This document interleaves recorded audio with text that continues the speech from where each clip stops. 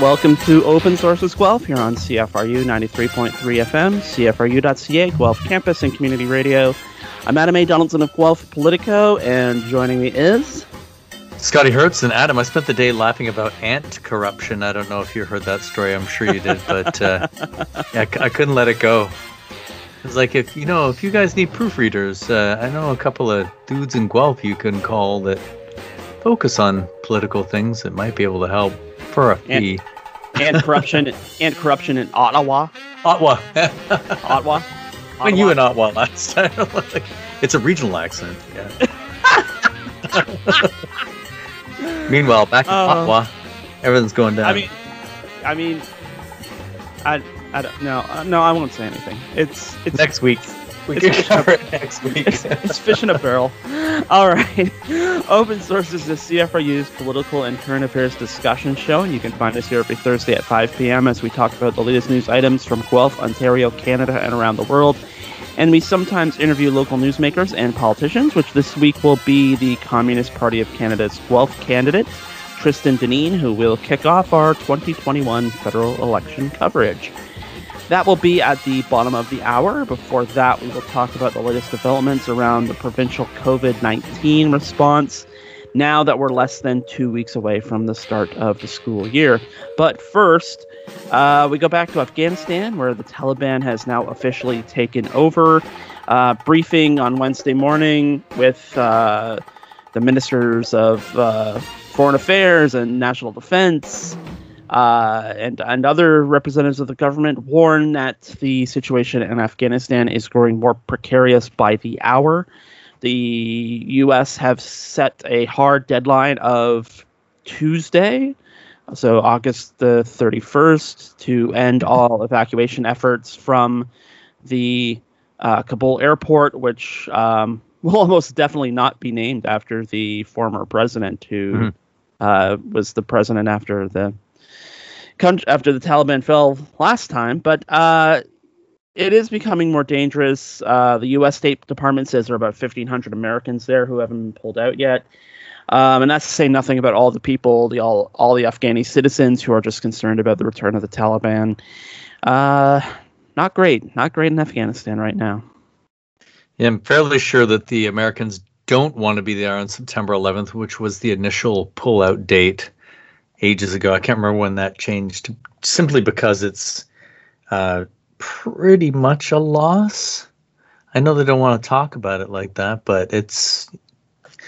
You probably seen some of the comparative pictures to the fall of Saigon and how identical some of the photos are. In fact, I think they're using the same kind of chopper in some instances. But all of that aside, yeah, it's precarious to say the least. And Canada was pretty soundly criticized for its inability to get people out. Initially, it was like you're supposed to just, go to the airport and yell Canada, and hopefully somebody will get. And judging by the scenes on TV, it's just impossible, right? There's no way that's going to work.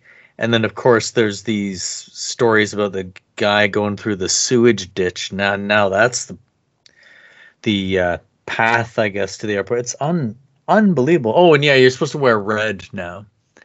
So in the middle of the chaos, and yet there seems to be groups, particularly the U.S. one, and then I read something about the French commandos who gathered everybody up to the French embassy, loaded them all on buses, just drove straight through all the Taliban checkpoints, got everybody to their plane, and boom, they're gone.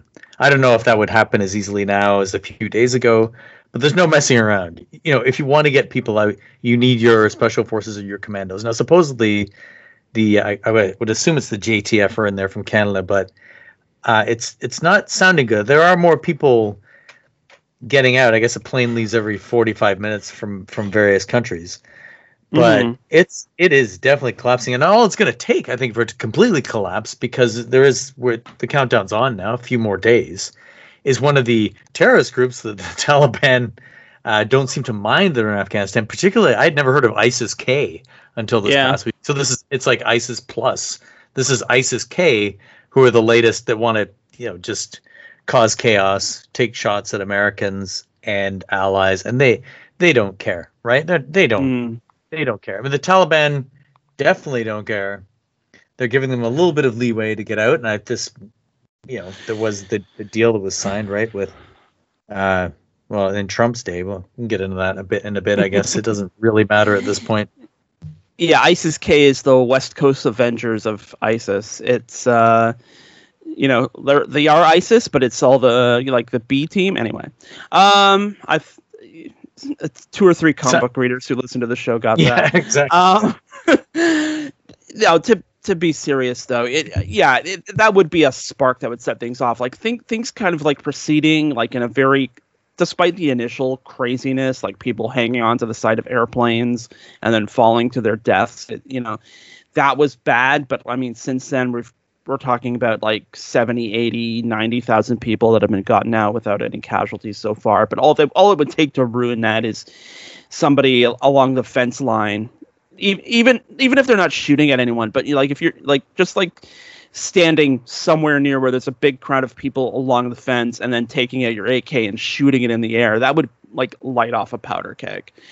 And I think that's very much the danger here. The thing with the Taliban too is interesting because they are very clearly on a charm offensive. We're not your old-fashioned needle in the eyes Taliban, although they kind of are, because there are reports coming out of them searching house to house for people who worked with the Americans and people from the West, and enforcing good old Sharia law out in the streets. But I mean, when it comes to FaceTime with Western media, including looking magnanimous, oh yeah, you go to the August the 31st, you get as many people out as you can, no big deal, we're the Taliban, we're known for our patience. It's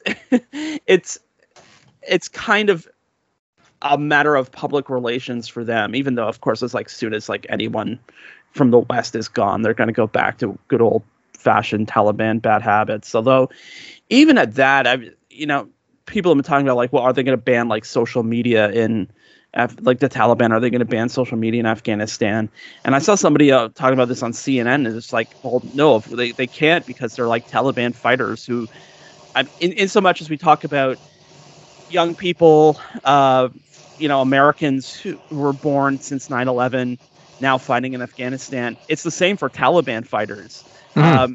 They have soldiers who don't remember the old regime but are now fighting for the new regime, and they've been reared on social media too because they've had that access. So it's a horrific question, but it is an interesting question too about exactly what the Taliban will look like once they kind of have the country to themselves again.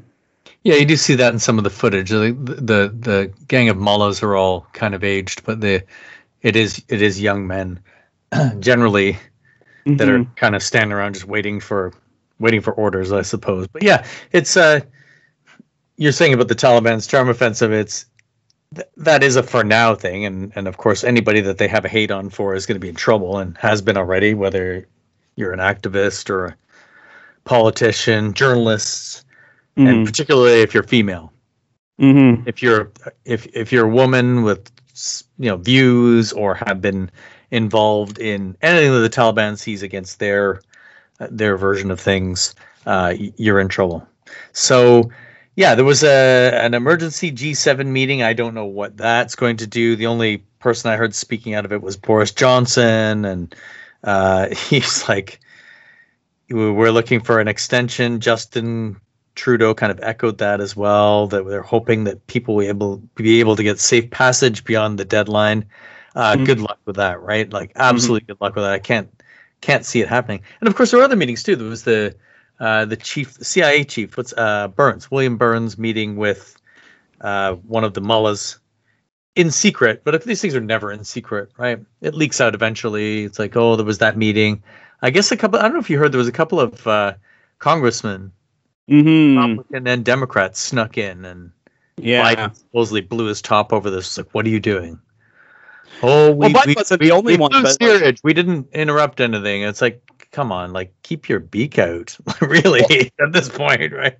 Well, commanders on the ground were angry too, because if you have congressmen I mean, it's not like having the Secretary of Defense or the president there, but it's still like high value people that you have to dedicate some resources to making sure they can get on the return flight safely, and that's like they just don't have the resources to be able to afford that. But I mean, that's part of the showmanship of this, and that's something I wanted to address, which is like sort of the media coverage of this, because boy have they come out of the woodwork in the last week. You had like Paul Wolfowitz and Paul Bremer writing op-eds in like the Wall Street Journal talking about how this was bollocks, and you have Tony Blair coming out of the woodwork talking about how this was blown. And you know, you have like frankly the mainstream media and the mainstream American media who are not saints when it comes to war coverage and properly putting these things in context. I mean, I can't remember the last time there's been this much emphasis on Afghanistan. There's been more Afghan coverage in the last 2 weeks than in the last 10 years, probably. And it just strikes me as just also disingenuous that there was a CBS poll that said 81% of voters, including 76% of Republicans, believe that America oh, sorry, that was the wrong poll. But but that's on a separate thing altogether about making accommodations to bring refugees in. But I mean, that's another thing that's going on at the heart of this too, is that everyone's like, you got to get them out, you got to get them out, you got to get them out. And then there's the right-wing media complex that is all like Tucker Carlson the other night talking about, like, here we go, great replacement. We're taking people out of Afghanistan, bring them here to replace whites. And it's just like, oh. It's that old song, yeah. You know, they're letting too many in. Exactly. There's just this explosion of, it's like spaghetti barf of like political exposition, where you have these people who failed to do Afghanistan right in the first place, talking about how it's not too late to not pull out. And then you have all these other people who are just looking for ways to dunk on the Biden administration. And then you have all these other, like, just people like Carlson who are, you know, concerned about, you know, brown people bringing terrorism into America. When, you know, the simple fact of the matter is, last week there's lots of terrorism already in America, and a lot of it's being perpetuated by white guys. So, you know, it strikes me as kind of disingenuous that you have the American mainstream media talking about or getting all shirty about Afghanistan falling apart while their own country is kind of falling apart too, and they didn't seem to care too much about that last week. And the guy with the pickup truck who said he had a bomb outside the Library of Congress was proof of that, because I didn't see a single story about that all day on the mainstream media. I only heard about it on like social media. So no, because it's easy to pile on, right? Once one of them starts, it's exactly. It's lazy, but it's also trying to achieve some kind of political end to it, and it's not. I mean, it is them pulling out of everybody pulling out of Afghanistan is the end of a political situation, but it that ends exactly how it started. What's that meme making the rounds? 20 years, trillions of dollars, 4 presidents, countless lives to replace the Taliban with the Taliban. I mean, there's truth to that, right? Mm-hmm. Yeah. There's no change other than they do social media now, and a lot more of them speak English. Whoop-de-doo. Anyway, Afghanistan will be one to watch. It isn't over. No, it's not over. In fact, it's just this. It may seem like it's ending. It is just beginning. Stay tuned. Well, and then the question is, how much are people going to pay attention to this when the story isn't the panic to get out anymore? They'll pay attention when ISIS start lighting off in places. Yeah. 1999, 2001. So, and that's you mean West Coast ISIS anyway. ISIS, KKK, whatever they're called now. That could really get messed up pretty easy. Anyway, speaking of messed up, pandemic response here in Ontario. We're seeing cases kind of slowly tick up again. We're seeing vaccinations plateau. The other day, Dr. Kieran Moore, because apparently, Doug Ford doesn't care about the pandemic anymore. So it's all up to Dr. Moore to make these announcements. But he announced the last mile strategy to get the last 25% of people vaccinated. However, the increasing call is for vaccine certificates, aka vaccine passports. This seems to be going nowhere fast in Ontario, so now some public health units are sort of taking it upon themselves to organize their own sort of vaccine certification system. And this is while we have the University Health Network saying that any staff that doesn't get vaccinated will be terminated. You have the Blue Jays and the Toronto International Film Festival saying, hey, you want to come to any of our events, you got to be vaccinated. You have the TTC and Metrolink saying, hey, if you want to drive for us or work for us, you got to get vaccinated. It just, it really does feel like the Ontario government is really behind everyone. And that's not the place you want the government in a situation like this. How much of the base are they trying to please with this? I was trying to figure this out. It's like, I don't know. What could that percentage possibly be? It's not high. If these things are supposed to be majority rules, most people are okay with it, right? So rather than have this hodgepodge that's, whether it's the Jays or your job or whatever, and you're going to have like 20 QR codes on your phone and whatever in your wallet. I have no idea. Well, this is the problem. Mm-hmm. We've even seen it for colleges and universities as of late, where there's going to be, well, you need to provide proof. We're not sure how yet in places. But it was there was to bring it right to town. There was a town hall at U of G, and it was mentioned by the new president, Charlotte Yates, saying that I think, I'm paraphrasing here, but she kind of implied that it would be easier if the province came up with a vaccine passport, so you could just go around and say, okay, I'm good to go. Instead, it's like 10,000 different approaches to this, right? And as we know, as you said, cases going up. I think what was it? The word making the rounds is grim, categorized as grim. It's going to be a grim fall and winter, I think Moore said. Mm-hmm. That's not good. And the numbers are ticking up now. They always couch it in, well, it's mostly unvaccinated people. It matters to a degree, but it doesn't matter. You know what I mean? Like, if the number is ticking up, the number is ticking up. And if as they say, the vaccines are kind of wearing off, I don't know how much weight is on that yet. Mm-hmm. It's not going to matter. The vaccine at some point, since we've all been vaccinated, it's not going to matter whether you're vaccinated or unvaccinated. It's just, well, if it's wearing off, then everybody's going to start getting Delta or Epsilon or Omega or whatever's going, right? So the feeling is that, and particularly for the post-Labor Day school rollout, that there is no plan. There's a patchwork of plans. There's certain things that are going to be implemented, but there's no one is going into September with confidence. I haven't heard it. I haven't heard anybody say it, well, except maybe some political types, but I haven't heard anybody say everything is going to be hunky-dory in September. It's just not on, right? No, and the piecemeal thing is like really huge, because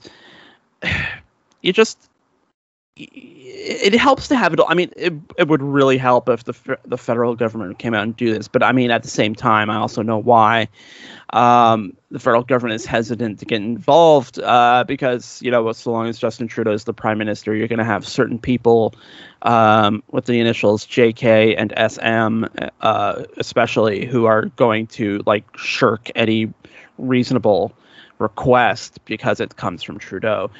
So failing that, we do sort of need a province-wide test. And I wonder if this is going to be one of those things where the Ford government is going to have to get slapped around with it for weeks and weeks and weeks, and then they will come out sometime in the second week of September. It's guess what, everybody?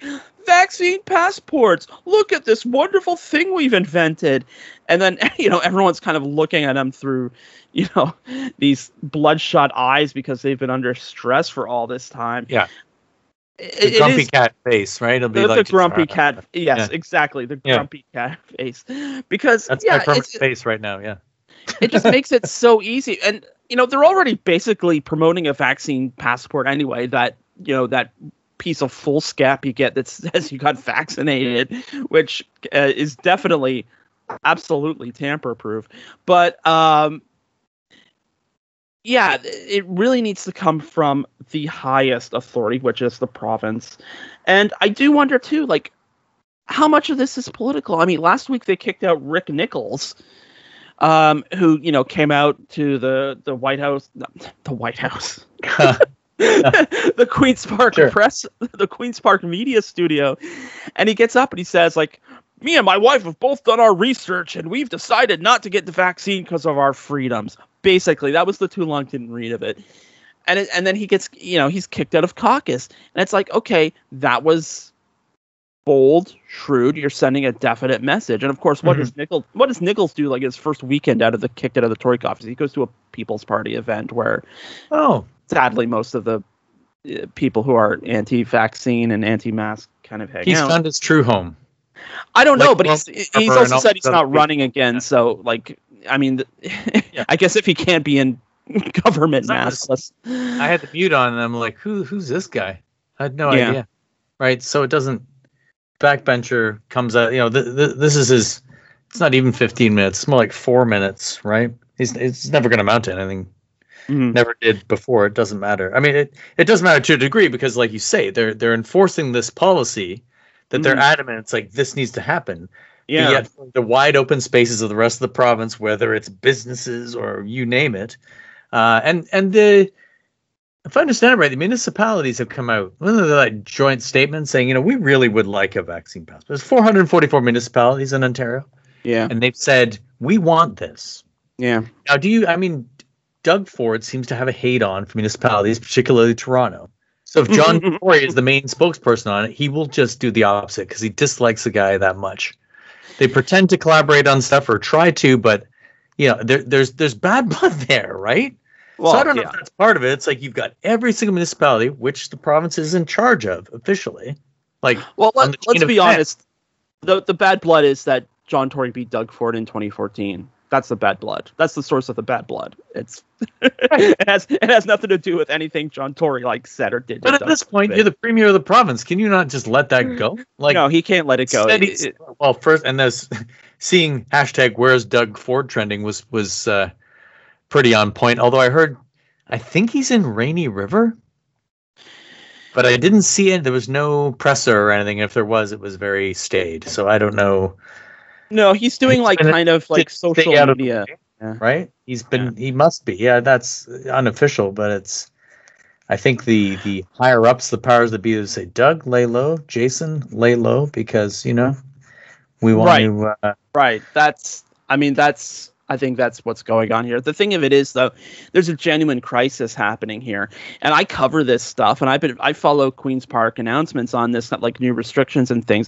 I couldn't tell you exactly who has been put on the list of having to get a vaccine and who is it would be not like. There are these various lists kind of going around. You should get a vaccine because you work in this area. You work in our school, so maybe you don't need to get a vaccine. It's really kind of slipshod. It's not very clear. And I understand why people are concerned. And what it needs is a singular voice, a singular clarity, singular vision. That's not Kieran Moore's job. Kieran Moore is there to take nerd stuff and details from the science table and translate it for the political branch in the form of recommendations to carry on with. He's not supposed to be the spokesperson for the government of Ontario, but at this point he might as well go into the premier's office and start signing stuff because he's clearly in charge of the province. All I've seen in the last month is Kieran Moore. I bet he's got a really nice chair. He'll have a nice chair, so it might be worth taking him up on that. But yeah, we're at the point now where Dr. Uni, another one of the voices, I heard this today. He said that the rate has to be higher. The vaccine, even though we're at 75% fully vaccinated in the province, which is really, really good, but it needs to be better, and also needs to include younger people. I think he was implying, or actually said, the under 12s. Until that starts happening, it's like we're just going to see these cycles. What was it Moore said today? Another 6 months. I remember hearing another 6 months ago, right? So we should probably stop with that kind of it could be this long, it could be that long. Just as many people need to get vaccinated, but they still have to behave as well. Well, also and they the said terrible excuse is you can't. To me, no one can say, "Oh, well, I don't really want to anymore." That's Yeah. not good enough.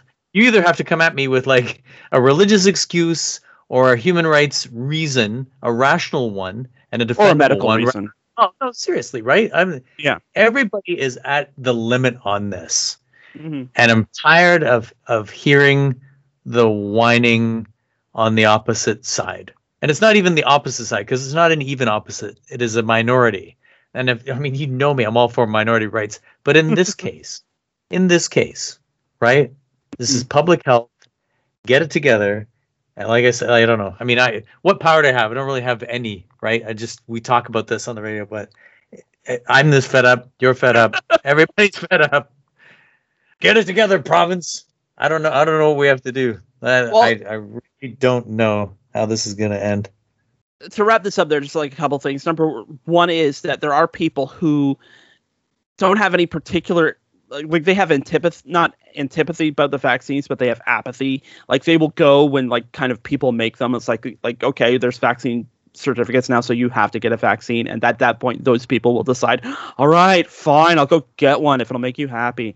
Like kind of like the old 50s dad style kind of thing. And then the other thing is like public health is saying like we have to have 90% of the total population vaccinated to achieve herd immunity now. So 90% of the total population. And we already know there's a pretty huge portion of the population that can't get vaccinated right now, just like kids under 12. So we're going to have to take a quick break, and then we're going to come back with our first interview of the 2021 unexpected federal election. You are listening to Open Sources Guelph. You're on CFRU 93.3 FM, CFRU.ca, Guelph Campus, and Community Radio.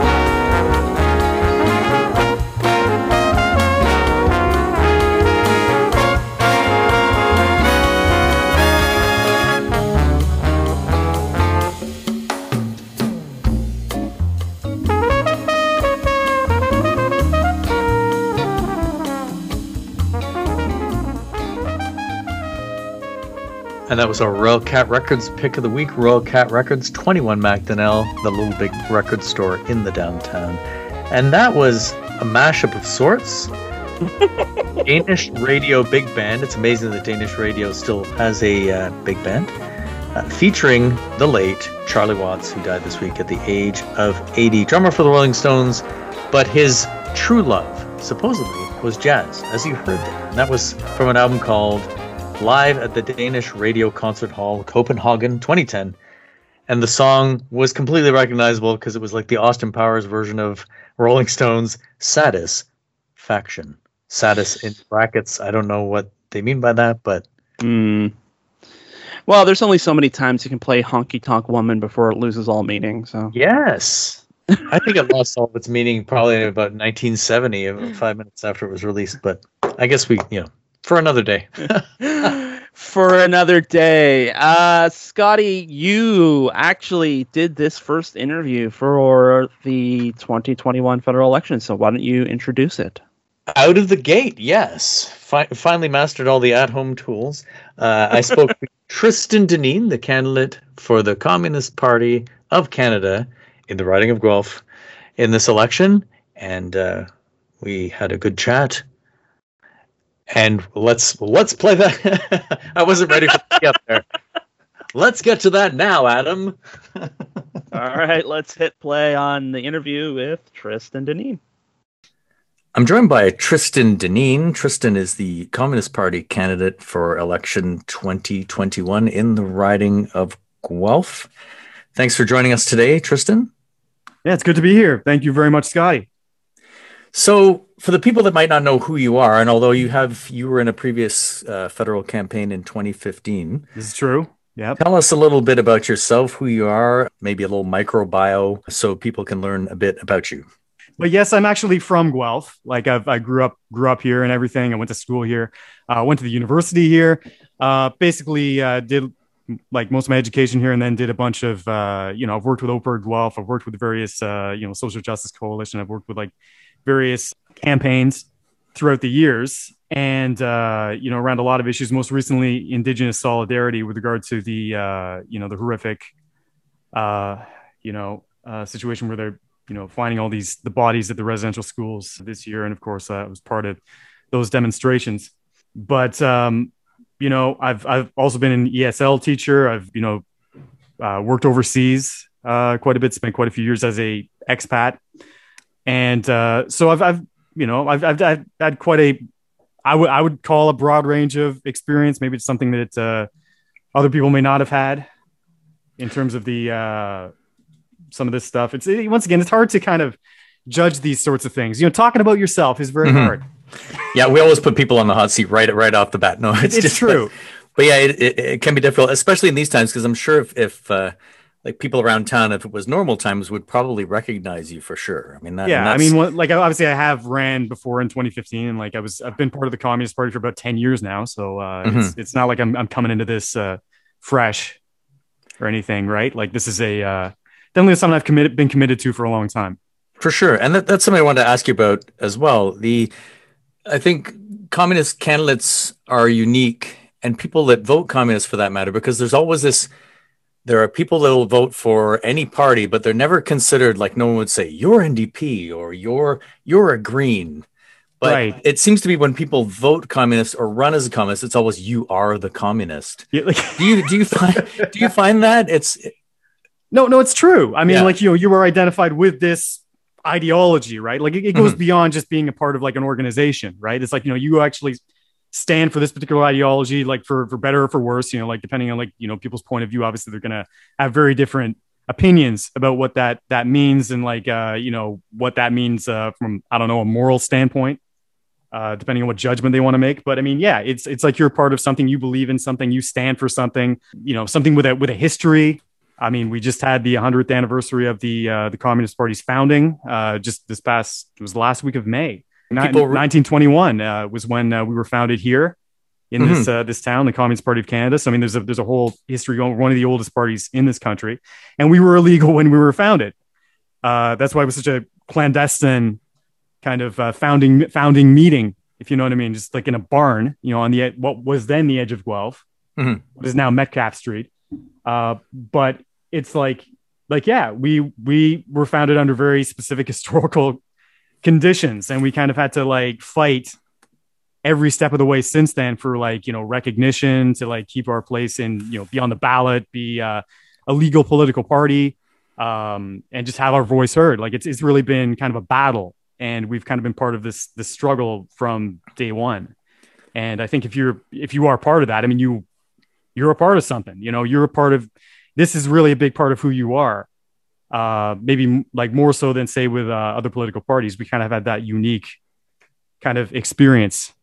Yeah, that's true. And I mean, speaking of experience, to touch on your leader, Liz Rowley, for a moment, I kind of always remember hearing about her because she was the president of the Ontario Wing for a while, but she's been in politics probably longer than most of the leaders have been alive. Is that right?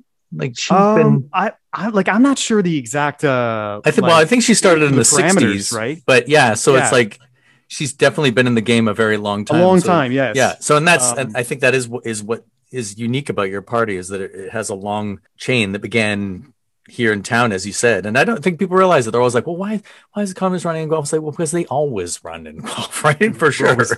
So things have changed a little bit, obviously, in the 100 years from the whole, let's just say, the classic workers of the world unite vision that people have. I think when they think communist, they think a line directly from the Communist Manifesto, right? The workers of the world unite.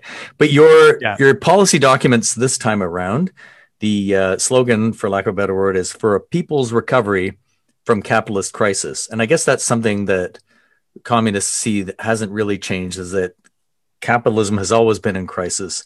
And in times like these, to where things are just, there's been so much upheaval with COVID and all of the things that are going on in the world, that this time, probably even more so than the most recent elections that we've had, that the crisis is very widespread. This is very true. I mean, this is not something we've talked about this kind of thing before, like people's recovery and whatnot. I think we started using that term around the time of the financial crisis around 2009, right? 2008, 2009. That was like kind of when, like basically the economy's in free fall, and we're talking about like, kind of coming back from that. Like, what do we need to come back from that in a just recovery that actually will see to the needs of working class people, right? I mean, like what do they actually need, in terms of the kind of policies and whatnot. But obviously I would say like it even applies even more like right now. I mean, in the context of the pandemic and the devastation that is caused to so many people, like the fallout of that, like goes beyond like just simple like body counts or whatnot. I mean that's still like 26,000 people around that in Canada if I get the latest figures correct. Like that's absolutely terrifying. But of course beyond that you have like tens of thousands more people who got sick. People who lost their jobs. Economy downsizing. Like all this sort of stuff like is just compacted into one kind of nightmare situation that people are dealing with right now. And you can't deal with that with like just piecemeal kind of changes here. You have to have a kind of a systemic approach to this, right? Because it impacts like so many different things. It impacts like jobs, healthcare, the environment. All these things are intertwined, and you're just like, you have to have a systemic approach. And I think that we have that.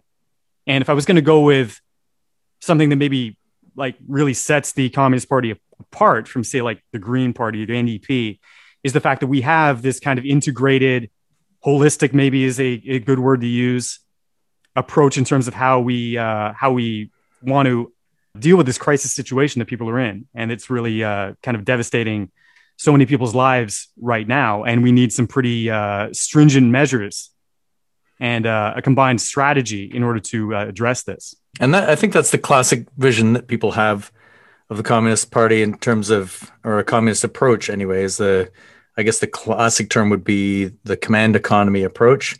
And as you said, all of the issues kind of cross over. But for you and for communism, I guess it would be the majority of control would be government and steering probably all of those factors that you mentioned. It's like, well, yeah, the grand like, plan, let's say. Yeah, like a plan, right? I mean, basically a planned economy that basically revolves on democratic input. Like overall, and especially that is crucial in a country like this. I mean, we're talking like a country where, colonialism is still very much entrenched. It needs to be, that's one of the things that needs to be uprooted and destroyed really. If we want to have like real progressive change here. And, so of course, we're also talking like, respect for indigenous rights here. You can't just like go in and like just dictate to people like what they need to do, how they want to run their, economic and political interactions, especially when you're dealing with like people who have been here for thousands and thousands of years since time immemorial. They have their own way of doing things and they need to do things for themselves. So, and that sovereignty needs to be respected. So you can't just have this blanket, just kind of, command top down kind of model. It has to be consultative. It has to be like from the grassroots. It has to be, there does have to be major regulation, of course, but there also has to be like massive democratic input for all this to really be functional. And I think that's something that maybe certain people miss about what we stand for. Because of course, like that's the way it is in countries like Cuba, for example. I mean, like, there's major, if you want to have like a, any sort of change, I mean, they had like a major update to their constitution like a few years ago. Like the amount of public meetings, the amount of like consultation they did is just absolutely incredible. And if you compare that to say with the Canadian Constitution, which is basically drafted by like the premiers and Pierre Trudeau in a closed room back in the early 1980s, really no consultative like assembly or like a legislative assembly being enacted to actually get opinions from the people. It was basically a very top down thing. No indigenous people involved. And like, that is frankly not the way to draft a constitution. Like if you want it to be considered democratic. And so, and the same thing with the economy, right? With economic planning, like there has to be consultation. There has to be regular consultation. Unions have to be involved. Women have to be involved. Indigenous people have to be involved. Like, all the different people who have been oppressed by the capitalist system, they have to be empowered through this process. Sounds like a grand coalition or a big umbrella. Like, to a large extent, it is. Like, we stand for not just working class people, but also for oppressed people. Like, we want to fight basically for their rights, for their sovereignty, for their self-determination. And this is also something we've been doing like for the last 100 years. I mean, basically, if you want to know the difference between Marxism, classical Marxism, and Marxism-Leninism, like that's pretty much the key difference is the fact like Marxism-Leninism also stands against colonialism in a very clear, that's an integral part of like the entire project. Classical Marxism was more like, it was more like focused on just the working class, right? So it kind of, Marxism-Leninism has kind of branched out a little bit. That's another thing like a lot of people are not maybe so familiar with. And I think that's one of the reasons why it applies. Marxism-Leninism applies the situation in Canada, right? Because, I mean, we're dealing with this is a settler colonial country, and the fight against colonialism has to be very central. You mentioned Trudeau Sr. there, and it's interesting. Even just this morning on Twitter, Twitter is Twitter, but I saw not only Trudeau Sr., but Justin Trudeau being referred to as commies in some of the feeds, which I'm sure communists probably get a laugh out of that because like there's no way. But in speaking ridiculous. About Pierre Elliott Trudeau, he's credited with creating Canada's initial relationship with China back in the early 70s. And there's a lot to that story. I guess we won't get too into it. But of course, now we know that the relationship with China, which is the world's largest communist nation, has soured.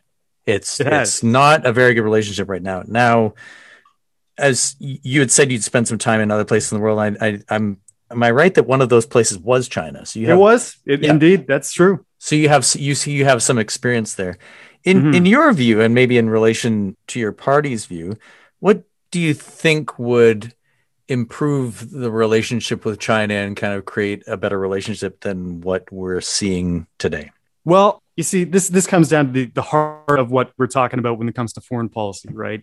Like the idea of a foreign policy that centers peace and disarmament and a respect for the self-determination of different countries is something that we definitely stand for. And I think that is the thing which is this is what reduces tensions. This is what prevents war. Like not standing for like a foreign policy which hinges upon say NATO and military alliances and arms buildups and going along more or less with basically in lockstep with American foreign policy, which is what Canada has really been doing.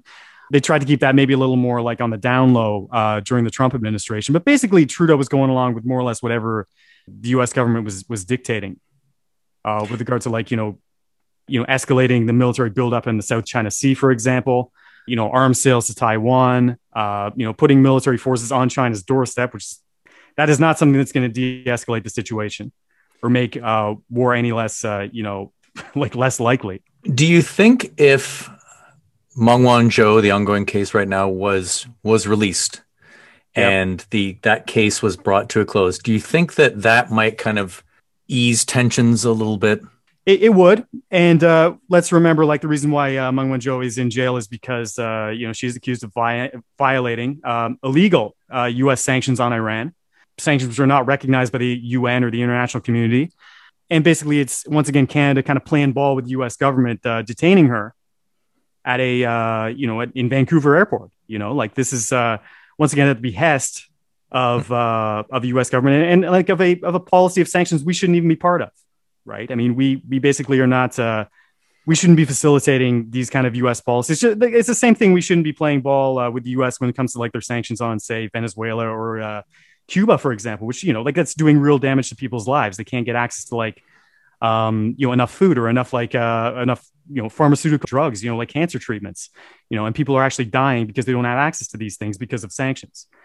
These are not policies we should be going along with. And the same, of course, would go for Israel, Palestine. The same would go with Canada's relationship with Saudi Arabia and what it's doing in Yemen, like us giving all these guns, these weapons, tanks, and all this stuff to basically a genocidal government and what it's doing to its neighboring country there. These are not things we should be involved in. If we want to really, the Canadian government claims to stand for human rights, all around the world and kind of be this shining beacon. But if it's, following these kind of foreign policies and supporting these kind of governments overseas, and it's like ratcheting up tensions and playing ball with the U.S. no matter what the U.S. does, no matter how violent the U.S. gets. That's blatant hypocrisy, and people will see right through that. So in your view, Canada would be better off if it wasn't in lockstep with U.S. foreign policy. Yeah, and that's that regards to many different countries. If you want to talk about Afghanistan, you want to talk about Haiti, you want to talk about Haiti, when of course Canada played a very integral role in the military coup, which took down an elected government in 2004. Once again, totally in lockstep with the U.S. That's not a role we should be playing. So to bring it a little closer to home, and because we've both attended University of Guelph and the station operates out of the university, let's turn to education now. And I was going to ask you in terms of programs and policy, and I understand with the communist policy this time around, and I guess always, that you feel that education from, let's say, kindergarten until you've completely finished your education should be free for all Canadians. Yes, that is something we've stood for that for a very, very long time. And I think, I don't know if I want to go back all the way to the inception, but more or less, I mean, and I was at a time when education in this country was definitely not free. Mm-hmm. You're going back to the 1920s or 30s. I mean, when we were standing for free education, this is when you could not go to high school for free, or even lower levels. I think, I mean, you even had to pay. So it's this is something that's kind of been part of our roots, in terms of standing for access to education, right? Free access to education. It doesn't matter what your income level is, or what background you come from, or whatnot. You should have access to that education. It should be free of charge, to be accessible at every level. And I think that that's a pretty fundamental thing. I mean, that ties in, frankly, with the UN Charter even, mm-hmm. For human rights. And I think I'm pretty sure it actually was the Soviet Union that got that in to the UN Charter, in fact, in the aftermath of World War II. And so that was kind of a socialist demand that got included in the foundation of the UN. So this has always been kind of central to socialism in general, I would say, around the world. And you see the various gains that socialist countries have made, and in terms of education, in terms of eradicating illiteracy, for example. This is something that was especially impressive in places like Cuba, Vietnam, formerly colonized countries, where illiteracy rates used to be extremely high and education virtually non-existent. That was totally turned around by the various revolutions that took place. And the number one priority basically was education. When it comes to policy right now in Canada, I mean, there are some parallels in terms of you look at the situation with student debt right now and the burden that is on people, and the fact people have to really look into their future, and before they even go to university, and wonder how am I going to pay this off? How am I going to deal with this? How am I going to navigate the interest rates and all the things I'm going to have to face for the next several decades, maybe even, before I can finally be in the clear. That should not be a burden that people carry.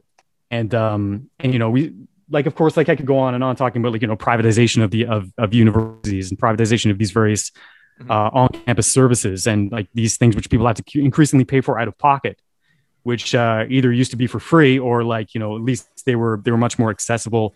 Back in the days where you could still get grants for education. This is not rocket science. We know what to do to fix this. And the same thing, you look at the amount of budgets that have been cut for a lot of different programs. I mean, I think I don't know exactly on this, but they're trying now to bring back the women's studies program at the University of Guelph or something like that. But of course that was cut back to nothing about 10 years ago. Mm-hmm. Right. And it's these programs which are not seen as profitable. Engineering or agriculture might be seen as profitable, but some women's studies isn't going to be seen as profitable. I think the problem at election time is that when education comes up, it sort of gets patted down to well, that's a provincial responsibility when people don't want to talk about it.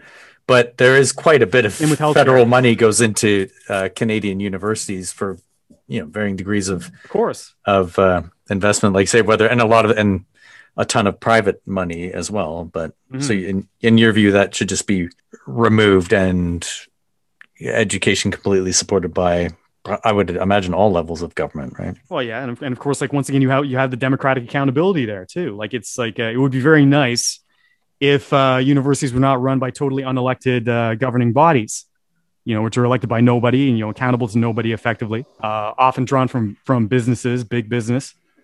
Are these the kind of people who can effectively make decisions on what is best for students? Like, I don't think so. So just something else, but a bit more nationwide, of course, is the climate crisis. And as we've seen in the West and in other parts of Canada, and actually at one point, Guelph was overwhelmed by the smoke of the forest fires of Northern Ontario, which seemed to surprise a lot of people.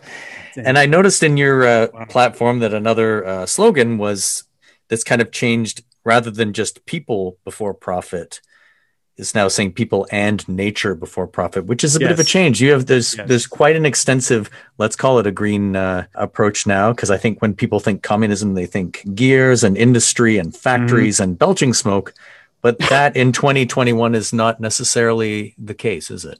No, that's absolutely not where we're at right now. I mean, we're basically, what we need now is a transition away from those kind of, like, say, technologies, you know, that were fossil fuel powered. I mean, let's be clear about that.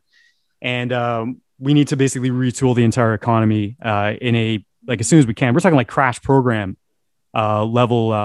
Like, we look at the science, where it stands right now, and how critical this is. What a critical moment. I was just looking at the news today, and like, we got rainfall on in the middle of Greenland on the highest point on the ice cap. It's not snowing, it is raining and that's never happened, has it? Summer. That has never happened before.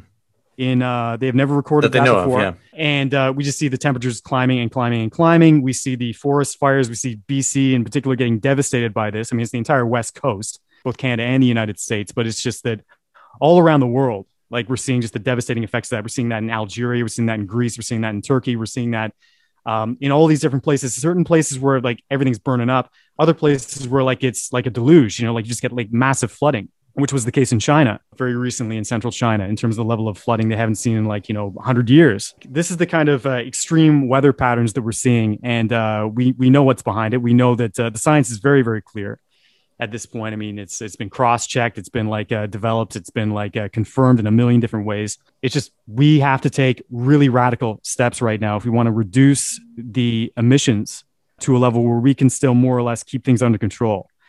And that is going to take a concerted policy. That is going to take systemic policy. We're talking like, we got to cancel pipelines right away. We got to, like, cut the military budget, which is a huge emission factor. I think it was the U.S. military, which is like bigger polluter than like 100 different countries, like, combined.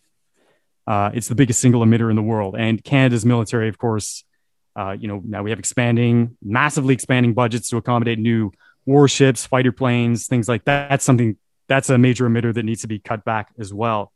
And there needs to be hard caps on emissions.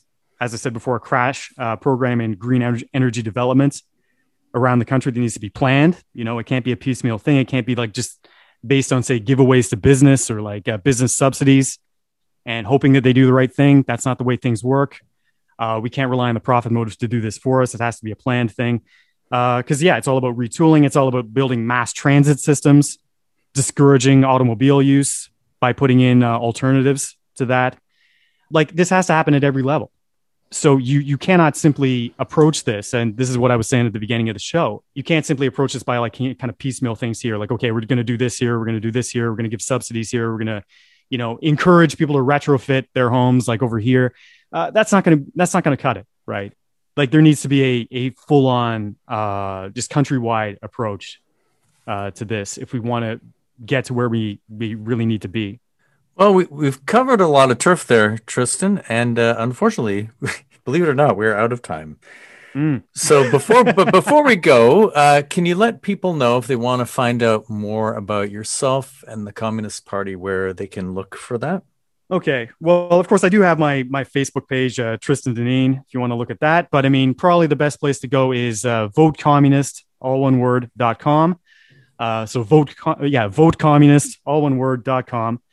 And that is basically where you're going to find the platform. That's where you're going to find all the different candidates, all their bios, where they're running.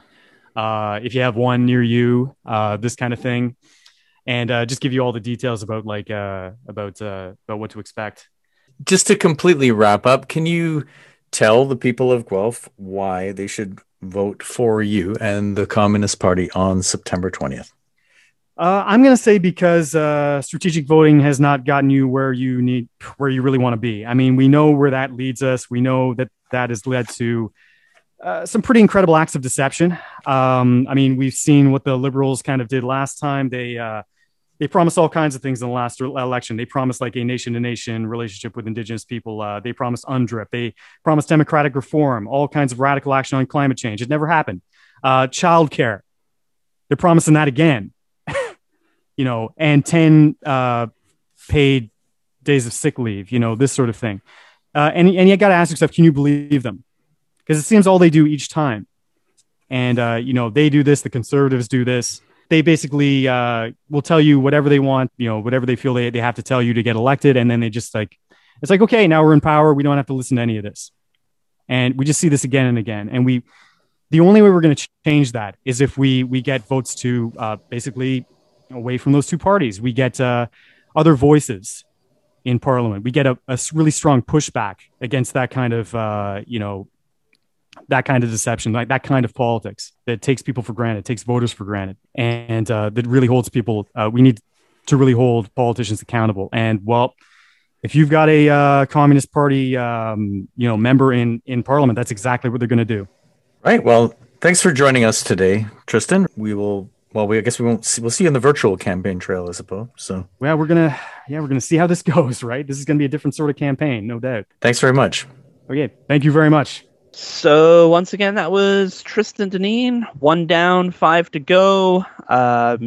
We're gonna have Josh Lyer, I think is how you pronounce his name. We'll get that verified when we have him on the show next week. He's running for the People's Party here in this election, which is and we're hoping to have a full slate of interviews this time around, right? Literally all candidates. We have everyone we know about booked, so if you are someone we don't know about, get in touch with us ASAP. Anyway, we're going to have to wrap up the show for this week. We hope you liked it. We hope you're glad we're back. And we took a little bit of a summer break last week, but we are back, and we will keep broadcasting until they shut us down or until our next break. Anyway. Stay connected with us at our website, opensourcesguelph.com. We're on Facebook at Open Sources Newswire, and we're on Twitter at OS_Guelph. You can listen to this show again by downloading it from our website every Monday, or you can get it through the Guelph Politicast channel on Podbean, or your favorite podcast app at Apple, Stitcher, Google, or Spotify. I'm on Twitter and Instagram at Adam A. Donaldson, and you can find my news and politics site at guelphpolitico.ca. And I'm Scotty Hertz on Facebook, Scotty Hertz on Twitter. And for all CFRU-related information beyond listening to this fine station here at 93.3, check out cfru.ca. Adam, full system shutdown. I also wanted to say that. Initiate full system shutdown. That's just for Scotty. We still do have programming here on the station coming up. Oh, yes, that's right. Yeah. DJ turn off the mic and walk away. Yes.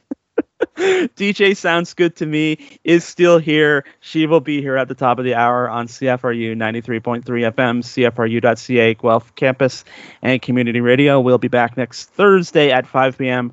for more open sources and more candidate interviews, and we will see you then.